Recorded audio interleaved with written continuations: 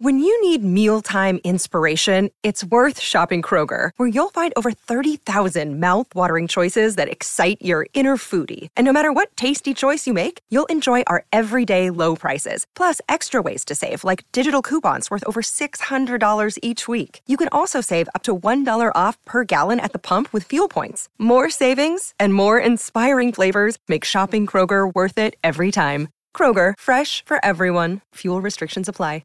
Another day is here, and you're ready for it. What to wear? Check. Breakfast, lunch, and dinner? Check. Planning for what's next and how to save for it? That's where Bank of America can help. For your financial to-dos, Bank of America has experts ready to help get you closer to your goals. Get started at one of our local financial centers or 24/7 in our mobile banking app. Find a location near you at bankofamerica.com/talktous. What would you like the power to do? Mobile banking requires downloading the app and is only available for select devices. Message and data rates may apply. Bank of America N.A., member FDIC. With Lucky Land Slots, you can get lucky just about anywhere. Dearly beloved, we are gathered here today to... Has anyone seen the bride and groom? Sorry, we're here. We were getting lucky in the limo and we lost track of time. No, Lucky Land Casino, with cash prizes that add up quicker than a guest registry. In that case, I pronounce you lucky. Play for free at LuckyLandSlots.com. Daily bonuses are waiting. No purchase necessary. Void where prohibited by law. 18+. Terms and conditions apply. See website for details. Hey guys, it is Ryan. I'm not sure if you know this about me, but I'm a bit of a fun fanatic when I can. I like to work, but I like fun too. It's a thing. And now the truth is out there. I can tell you about my favorite place to have fun. Chumba Casino. They have hundreds of social casino style games to choose from with new games released each week. You can play for free anytime, anywhere. And each day brings a new chance to collect daily bonuses. So join me in the fun. Sign up now at ChumbaCasino.com. No purchase necessary. VGW Group. Void where prohibited by law. See terms and conditions. 18+.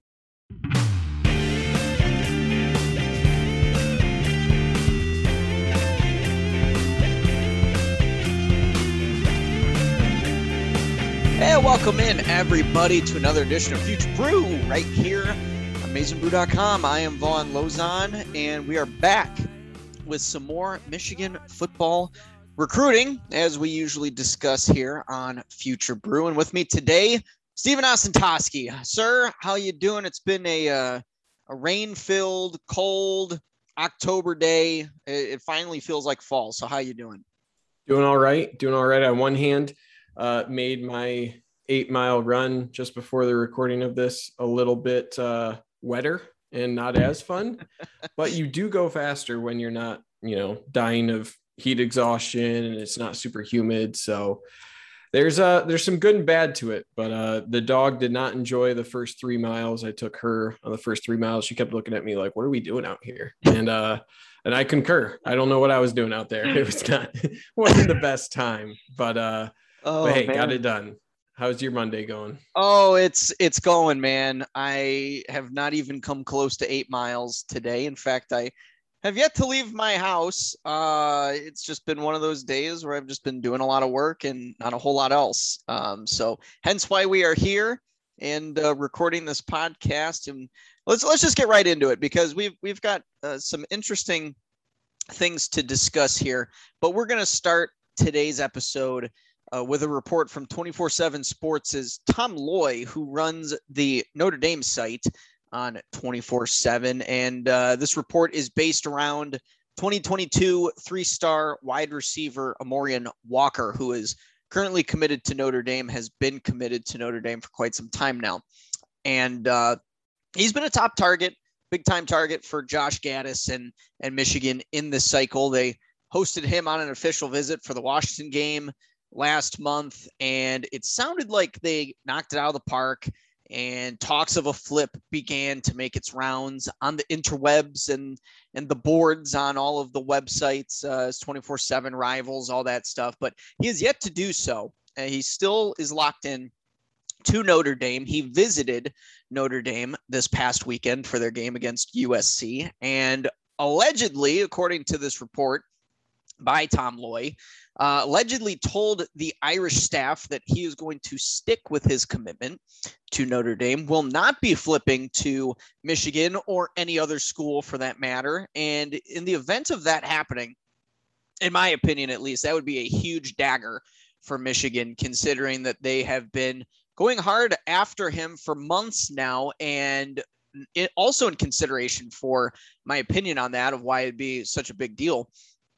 One of their other wide receiver commits, and I put commit, quote unquote, you could say, Tayshaun Trent, the 3-star in-stater. He visited Louisville this past weekend, and it's looking more and more like he will not be a part of this class, or at the very least, he is certainly looking around and considering other schools like Louisville.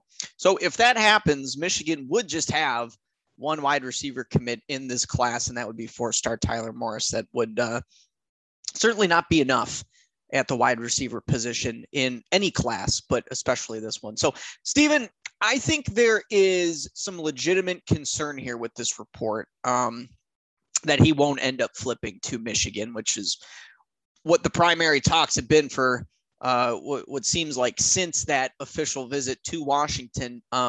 My reason for that concern, typically if a flip happens, it happens shortly after something like an official visit, something along those lines, to where something happens to where they're in communication with the coaching staff. They go to the school, they see everything up close. Usually a day or two after that, that's when the flip would happen.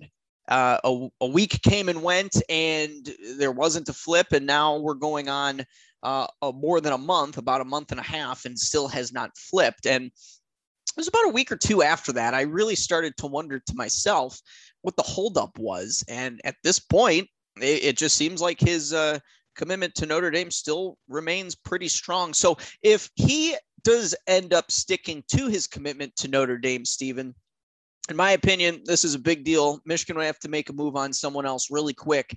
So what are your thoughts on how things are shaking out in this recruitment?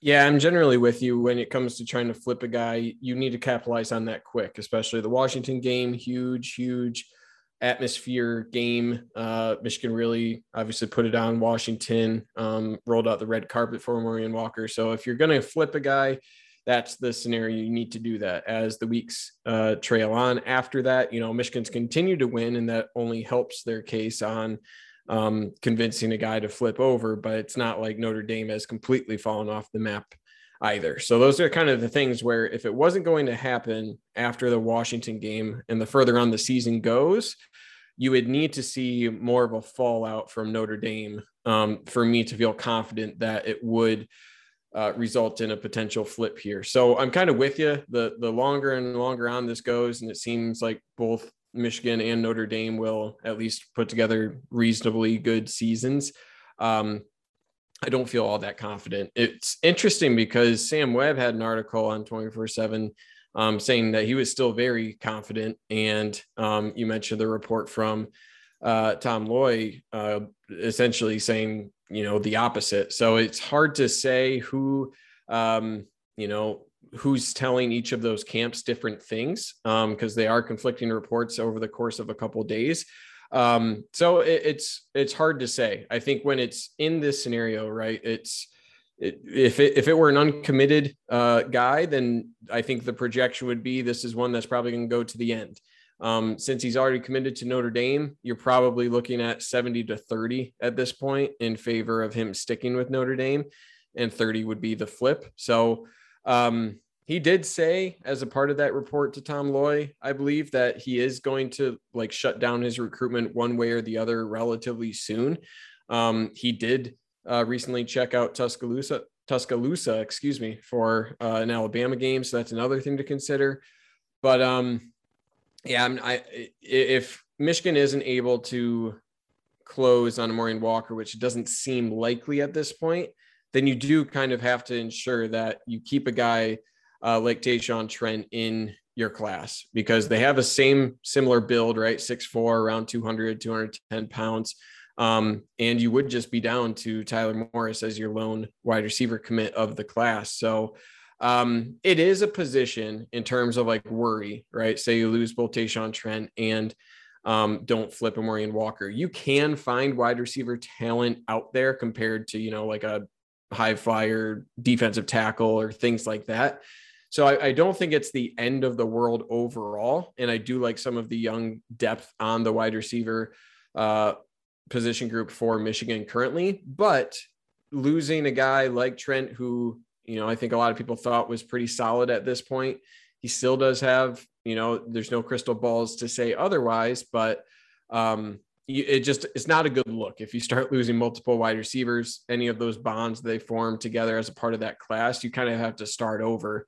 And in the midst of a season, that's a tough ask. So overall, it would be more like creating work, and they are the bodies, like those 6'4" bodies at wide receiver, that's harder to replace than, say, like a slot back. So that is something to consider, where you're just not going to find, that stature of a wide receiver with that skill as easily as a smaller sort of jitterbug type. So I'd say I'm pretty concerned. I was pretty high on, based on Amorian Walker's father's discussion on Michigan. I was pretty confident that Michigan was going to flip the switch, but I think this goes to say that, you only know what you know, and behind the scenes there can, different levels of infatuation with a program holds different weight depending on who's giving that. And I think this is a case where maybe Amorian Walker's father, with a lot of the positive things he said, they can be true, but that doesn't necessarily mean that's going to turn into a flip in commitment. I think that just depends on who, from person to person. I think that's the case here, where he's more gives positive feedback on each school rather than just positive feedback on a single school that points towards a flipping commitment. So that's a long way of saying I'm a little concerned with the addition of the Tayshaun Trent Louisville news that I read. And, you're creating more work for a staff at a time of year that's really tough to do that. Yeah, that's needless to say, for sure. Definitely concerned with the Trent stuff along with Amorian Walker. Absolutely. I think it also might be, you bring up the conflicting reports from Sam Webb and Tom Loy, who I would anticipate that their sources are not only within Amorian Walker's family, including Amorian Walker himself, but also with the respective programs that they associate themselves with. Sam Webb, obviously, being a stellar reporter for Michigan, and Tom Loy being a very good reporter as well with the Notre Dame side of things. They clearly have contacts, sources within those respective programs. And it appears that Sam Webb's sources within the program are saying that they haven't been told differently about what they had been told previously about a potential flip, while Tom Loy's sources within the Notre Dame program are telling him essentially the same thing, just in favor of Notre Dame, saying that, hey, we have no reason to be concerned that he will be flipping at this time. He visited us willingly for this big game against USC this past weekend, and his father and family went along with him, and he's been committed to the Irish for months now. So I think there is some confliction here as far as what the kid is saying and what the family is saying, what the kid's family is saying. I think at this point, if Amorian Walker is telling Sam Webb one thing and Tom Loy the complete other thing, in my mind, it may be either it could be a couple different things, and I don't want to speculate too much, but it could be he truly just doesn't have his mind made up yet, and he committed to Notre Dame a little too soon, which has happened before to recruits, and it's not a bad thing, coming off like a visit high in committing too early. It happens. I'm not saying that's what happened, but if he committed too early and he's really kind of just evaluating things at this point, that's completely fine. Kids flip-flop all the time, and I totally understand why.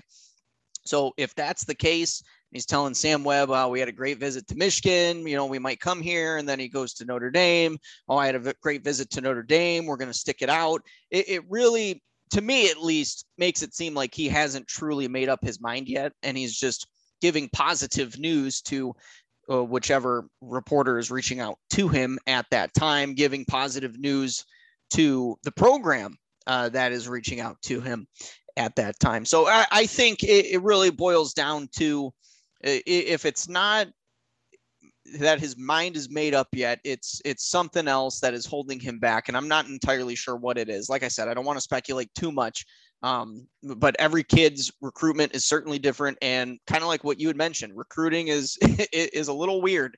It's very fluid all the time, whether it's a 5-star or a guy like a Maureen Walker who is a 3-star. I think he should be higher than that, quite honestly. I think he's very talented, and the speed that he brings at 6'4", like you mentioned, is not something that you can replace quickly.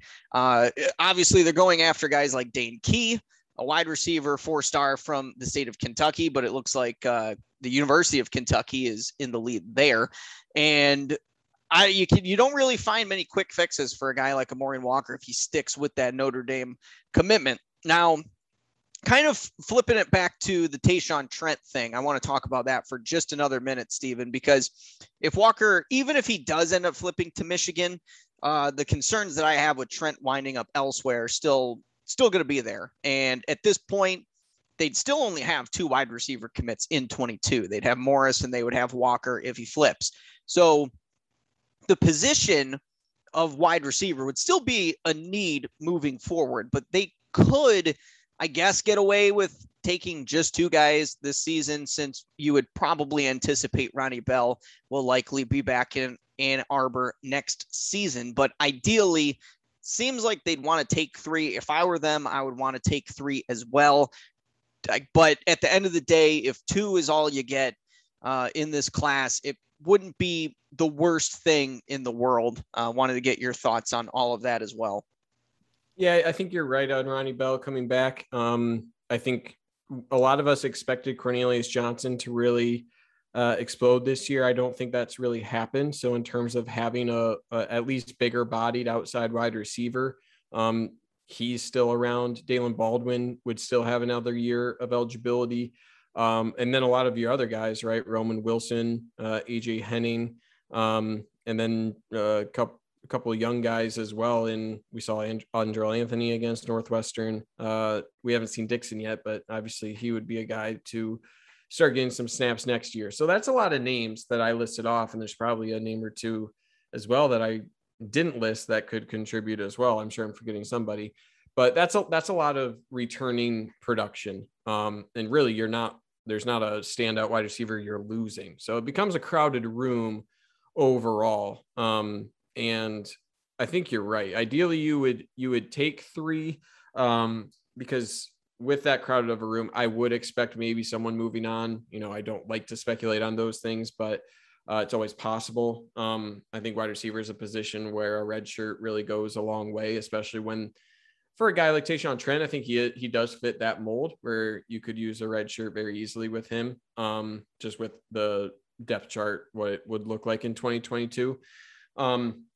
It would shift the recruiting for 2023 onward. If you take only 1 or 2 guys, then I think that shifts the need for a more immediate impact type player for 2023 for sure. Right. Because I think Tyler Morris is a really solid player in the 2022 class, but looking just at the overall list of commits and again, the depth chart for next year, I don't see the need or the guy to really become that immediate true freshman starter.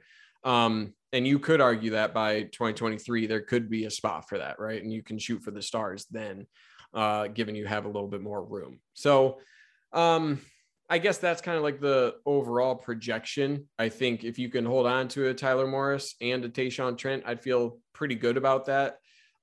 Given just the positional variability, Walker does have some flexibility on where he play. I think it's for sure wide receiver, but he is listed as an athlete and has some wiggle room on where he can slot in as well. It's not as defined as a Tayshaun Trent or Tyler Morris projection at the next level, but I'm with you. I think two you're fine with. 1, you would definitely need to add a second guy to that class.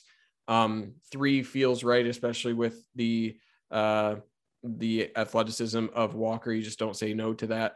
But yeah, I think if Maureen Walker, if that's looking less and less likely, you kind of got to put a full court press on Tayshaun Trent, do everything you can just to hold on to that.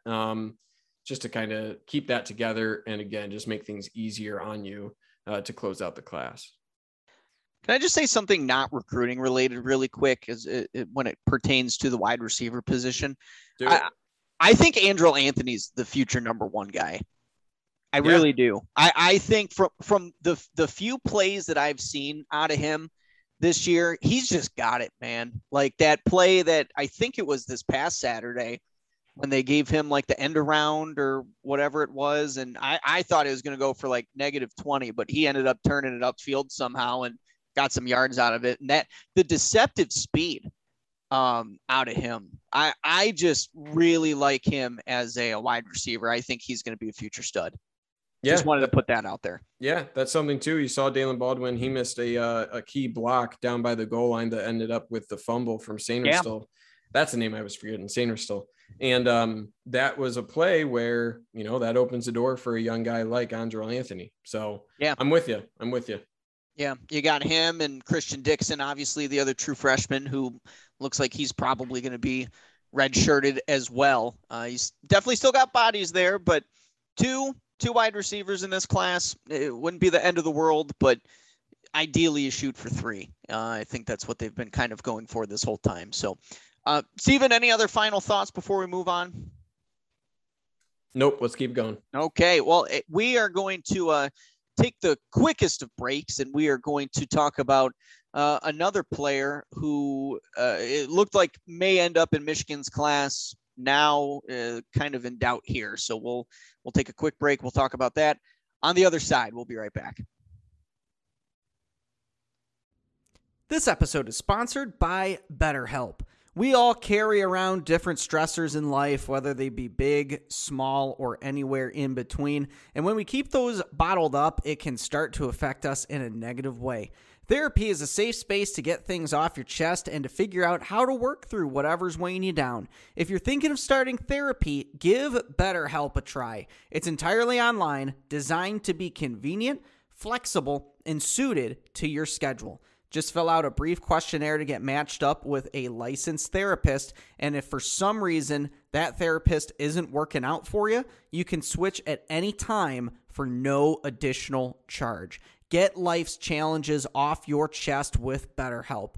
Visit BetterHelp.com/BlockM to get 10% off your first month. That's BetterHelp, HELP.com/BlockM.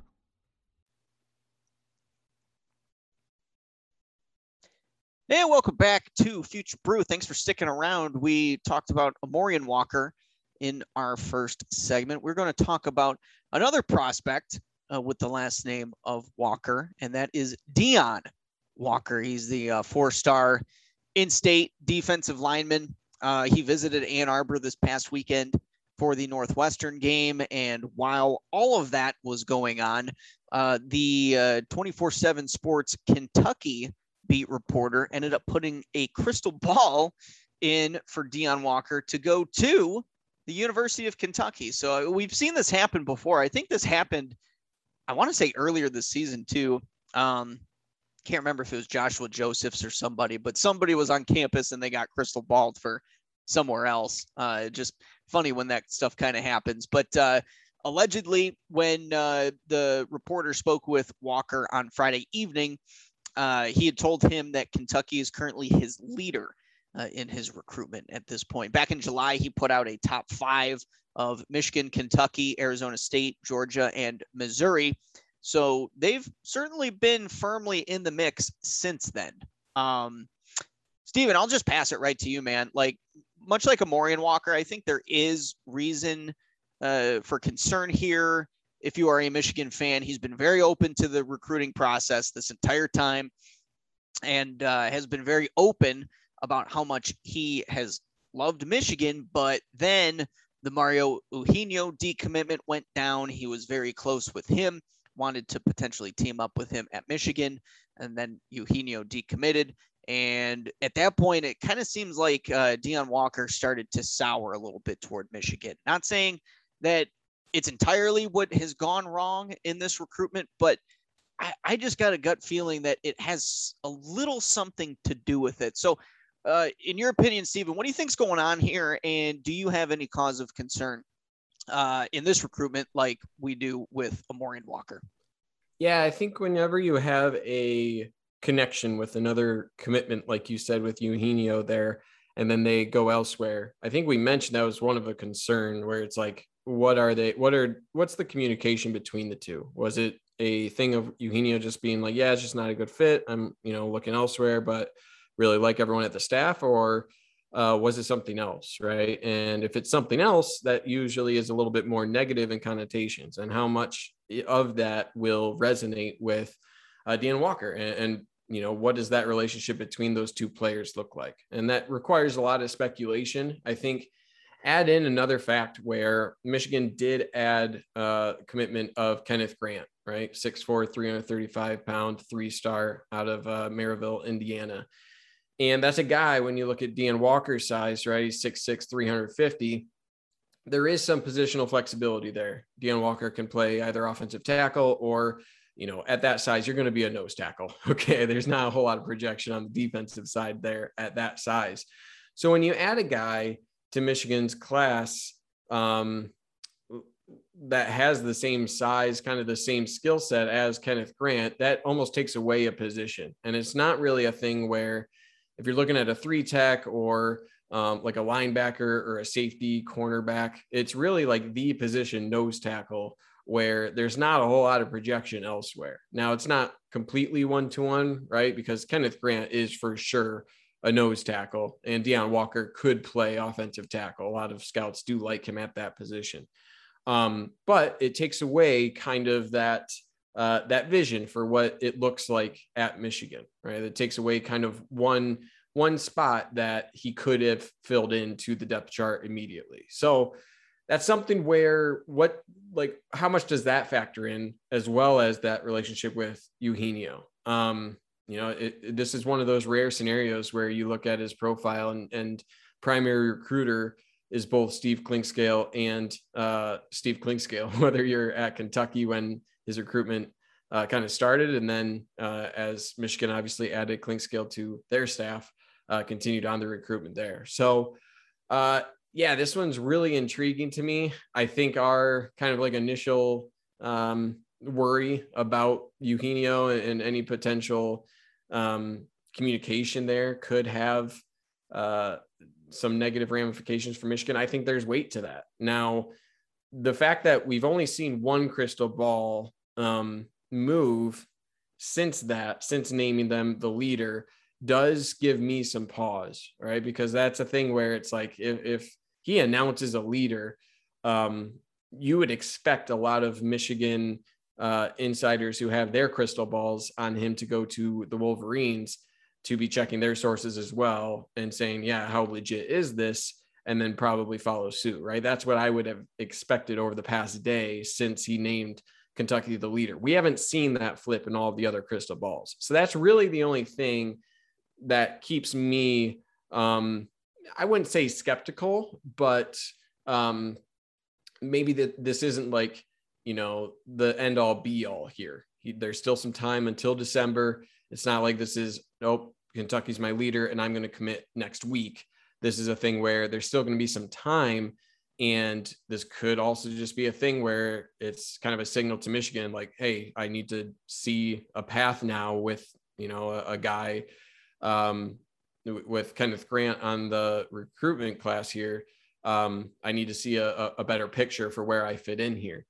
So it could be any one of these things, right? And how much weight do each of these hold? That's only something that Deanna Walker and people in his camp know.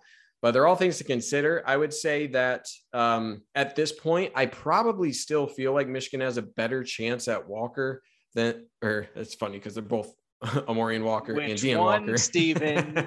I should have just left it there, and then I could just be right either way. But no, I think Michigan has a better chance with Deanna Walker compared to Amorian Walker. Of course, I do feel like that's a little easy to say because Amorian Walker is still committed to Notre Dame, but I don't think I would have said that 2 or 3 weeks ago. So I still think there's time here, and this isn't a I'm Kentucky all the way and there's nothing you can do. I think there's just additional work for Michigan to do here, and there's some things to smooth over that I think Michigan can do. But it will be probably the guy to watch the closest over the next couple of weeks to see if there is any ground that Michigan has made up in his recruitment. Yeah, they've been recruiting him for about 2 calendar years at this point. Now, you bring up the point of guys like Sam Webb and Steve Lorenz and Bryce Marich, those guys who are actively on the Michigan beat for 24/7, not having changed their crystal balls. Alan Trieu, who's like the 24/7, he's like the Midwest guy. He covers Michigan pretty extensively. I want to say he lives in the state of Michigan, so he's got sources in the state along the high school circuit. He actually chimed in one of these threads on the message board saying that he recently lowered his confidence, and the fact that he told their Kentucky reporter that Kentucky was his leader kind of just reinforces his lowering of his confidence at this point. It wasn't enough for him to flip it entirely, which obviously is good news because he still believes that at the end of the day, Michigan will be the school that ends up getting his letter of intent during the early signing period, which is when he intends to do that. He won't wait until February. He'll do it in the next couple months here. So, yeah, I don't know. There's still reason to be concerned. I mean, he mentions that Kentucky is his number one school right now, his leader within his recruitment. So Michigan certainly does have work to do, but the fact that they had him on campus this weekend, the season that they're having is obviously playing a factor with not only him, but a lot of the other prospects that they're going after in this 22 class, and will have rippling effects moving forward in the 23 and other classes as well. But they're still alive. They're not completely dead. This recruitment isn't over just because he said that Kentucky is his current leader. There's a lot of time left for Michigan to turn the tide here, get them back on board with the Wolverines. And I guess if it is a big reason as far as the Eugenio thing goes, hopefully if they haven't already talked to him about it, hopefully they talk to him about it soon, because a guy at 6'6", 350, you can do a lot with that, whether it's on the offensive or defensive line. Michigan is mainly has been recruiting him to play on the defensive line. Kentucky, on the other hand, kind of sounds like they're open to having him play either spot, kind of a bring it in and figure it out later situation. So they're going to have to act fast on plan B, because there really aren't a ton of other options at this point along the defensive line. Walter Nolan, that's all you really need to know. I'm not going to talk about him at all because the chances of him are very slim. But Isaiah Hastings hasn't really been talked about a ton, but that's another guy that they've been recruiting for a while. And then the most recent one being the JUCO defensive tackle, Jeffrey Mba from Independence Community College in Kansas. That is certainly a very real option. He'll be visiting for the Ohio State game. So there are a couple other options along the defensive line. If something were to happen to Walker, obviously you don't want anything to happen to Walker, but certainly a good prospect. And they've got other options here, Stephen. But at the end of the day, I feel like Walker has been kind of one of those very, very top targets for Michigan throughout this entire recruiting class. They sent him an offer at pretty much the very beginning of 2020. So they've been going after him for quite a while at this point. So if they miss on him, it would certainly be a big loss. But they've got plan B, they've got plan C, they've got other guys kind of on hold at this point. So we'll certainly keep you all posted on what happens here. But I wanted to ask you one more question, Stephen, and we'll wrap up, because one thing that I was thinking of earlier as I was kind of preparing for this podcast here is Michigan's approach to recruiting, especially with these top in-state kids like Deion Walker, who they have been recruiting for quite some time now. A school, let's bring up Ohio State, because they do this. Ohio State pushes for kids to commit, and more often than not, they get those kids to commit when they approach it in that sense of, hey, we're not going to have a ton of spots open for you. We need you to commit like right now or tomorrow, or your spot may not be open. So often over the last few cycles, especially, Michigan has kind of swung and missed on guys who they take a little bit more of a conservative approach with, and they get burned for that. Now, on the other hand, it hasn't always completely kicked them in the rear. A recruitment where Michigan's softer approach worked with, you can bring up 5-star safety Daxton Hill, where they flipped him back to Michigan from Alabama. Because quite honestly, they just kept it real with him throughout the entire process, told him that they wanted him to succeed wherever he went, made him feel comfortable with that approach, and ended up working out in Michigan's favor at the end of the day. But that's one of the very few rare instances where that conservative approach actually worked with a very highly ranked kid. And Dax Hill is kind of a unicorn in that sense. So how do you think they should go about doing this moving forward? Because I think that if they ended up doing something like what Ohio State does with Deion Walker and said, hey, we need you to commit like right now, I think he would have been committed months ago. So I wanted to get your thoughts on that as we wrap up the pod today, Stephen. I do think there's something to that, where if you push a guy to commit, you'll find some recruits that works with, where it's like, listen, we want you to recruit now. We want to solidify this class.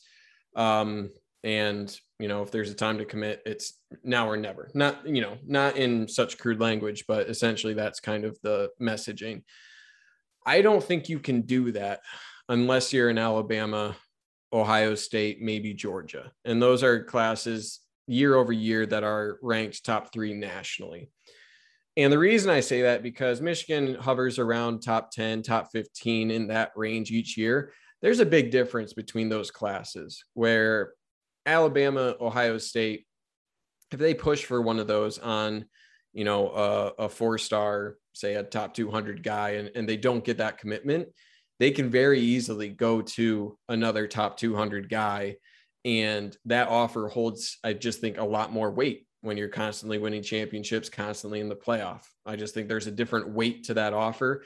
And because of how quick I think Ohio State figures out who's going to be a player for them and who's not, they have the ability to do that, where if you miss on one of those guys, right, where you push a little bit, they commit, and then it doesn't turn out to be a good fit, right? Because that's something, if you don't have a longer recruitment, you may not be able to judge how well will this player fit in my program.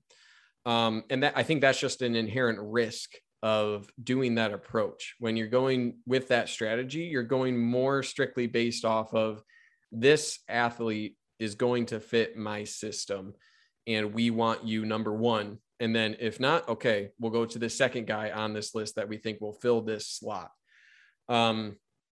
I think it's a little bit less of a human approach. Honestly, I think it's more of a business decision. Listen, we have this contract expires in 2 weeks, make your decision, right? Kind of a business transaction there. And because, if you're thinking of Ohio State as like a, say they're like Amazon or Google as a, software developer, they're hiring a software developer, they can go and get a super, super talented software developer. They have the, in this case, money, if you're Google or whatever, they have the pedigree to go after that and find that talent that will fill those gaps extremely well, extremely quickly. And you know what? If it doesn't turn out to be a good cultural fit down the line, guess what? We have this, this next class of guys coming next year that will likely be able to fill those gaps. So when you're replacing talent with another top 3 class year over year, you can make those quicker, more transactional decisions without taking into account like the cultural fit. How are they going to feel?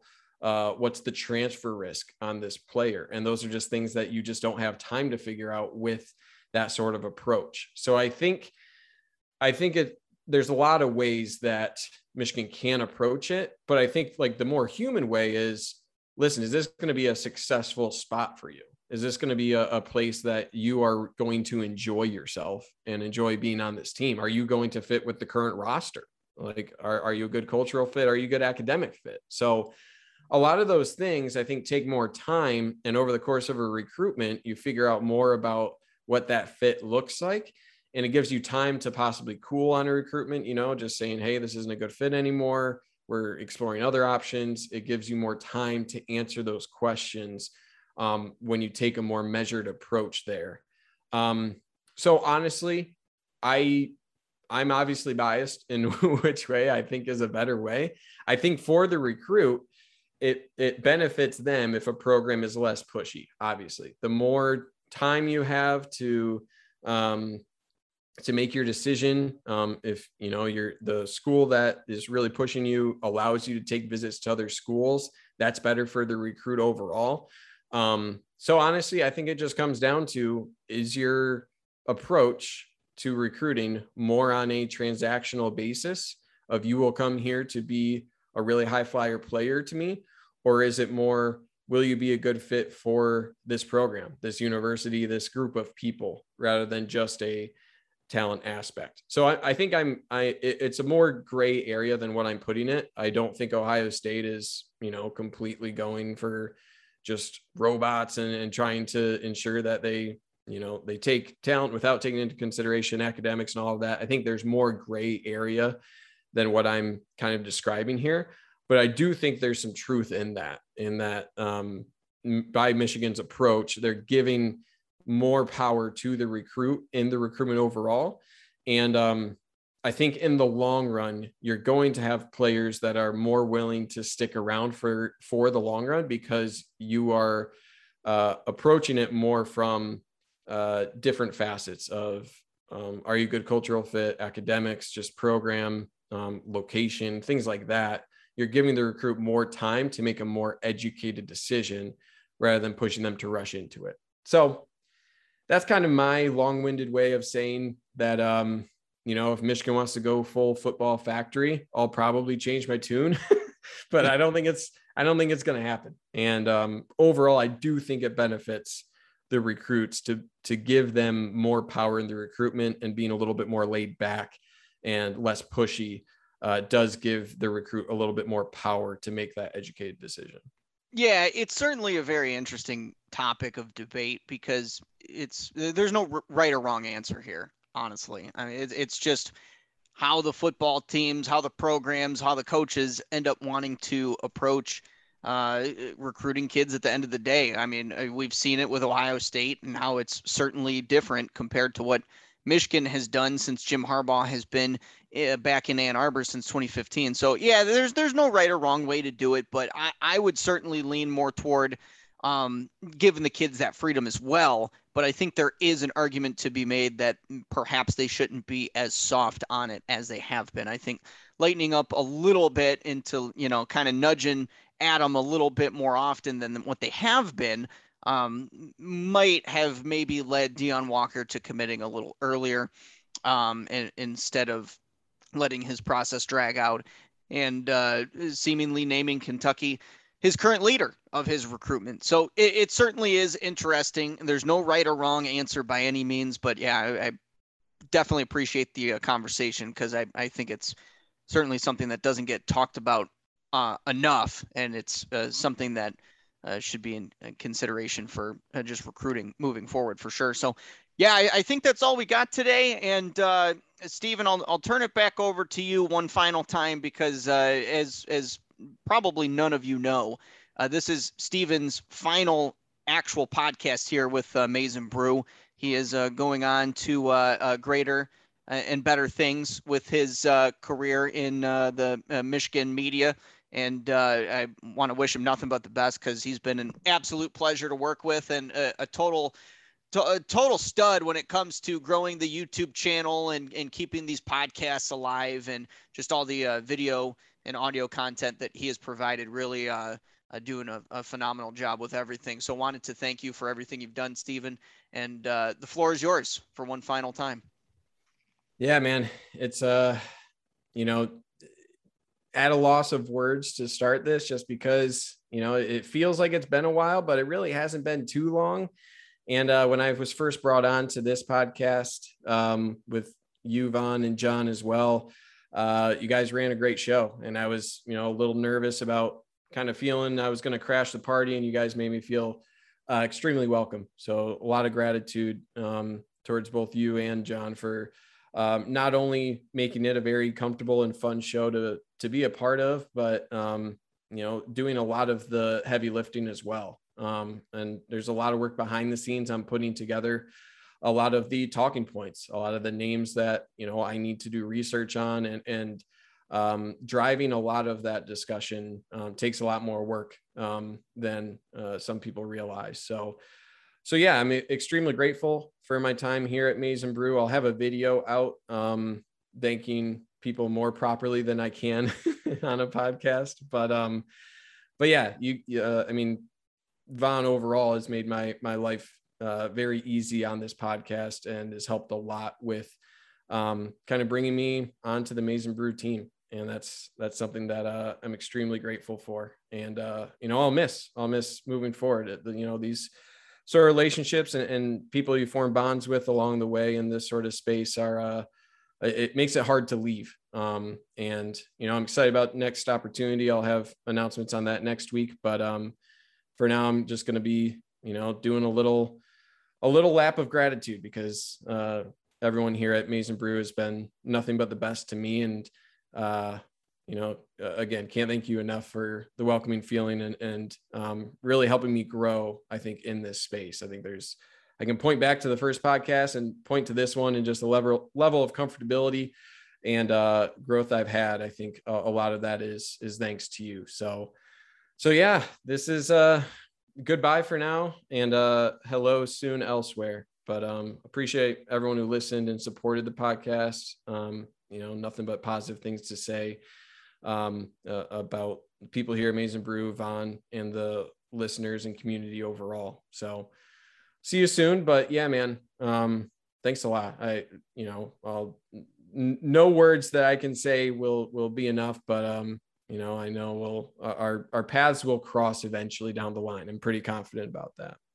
Yeah, there's no question about that, man. And I recall the news when Anthony had texted me and said that we got you on board, and I was doing like Tiger Woods fist pumps in my room, like, oh hell yeah, we got Steven Osentoski. Oh my God, I can't believe we're bringing him on board.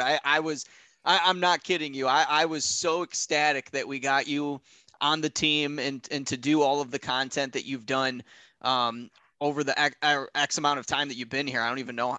Like you said, it really doesn't seem like it's been super long. So forgive me for not knowing exactly how long you've been here. It's like 16 months or so. Yeah. So. I mean, it's been a hot minute, but doesn't really feel like that long. But I just remember when Anthony had messaged me saying that, like, ladies and gentlemen, we got him. And I was like, oh my God, thank you, Jesus Almighty. I was pumped, man. And I'm certainly, I feel the same sentiment for your future opportunity because you absolutely deserve it. And you've been nothing but the best here, man. And, I wish you nothing but the best moving forward. So thank you. Yeah, absolutely. Thank you for all you've done. And thank you, listeners, for tuning in as always. And, well, the podcast will be a little different moving forward without Steven, and John will be back at some point in the near future, probably sometime in December, hoping to get him back certainly for the early signing period. But I'll have got some interviews lined up, so it won't just be me. So you won't have to listen to my voice. Only my voice. You'll have some other ones on here. So stay tuned for all of those interviews that we've got coming up here. I'm very excited for those. But until then, you can follow me on Twitter at Vaughn_Lozon. And Steven, where are you at, my friend? At Steven Toski. Give Maize n Brew a follow and like. Twitter, Facebook, Instagram, you know where we're at. You go follow us on all of those platforms. 5-star reviews on all our podcasts would certainly be appreciated. And go take a look at the YouTube channel because Steven's face you will see probably 1 or 2 more times before he departs. So enjoy that while it lasts. So for Steven Osentoski, I'm Vaughn Lozon. Thank you for joining us as always. Go Blue.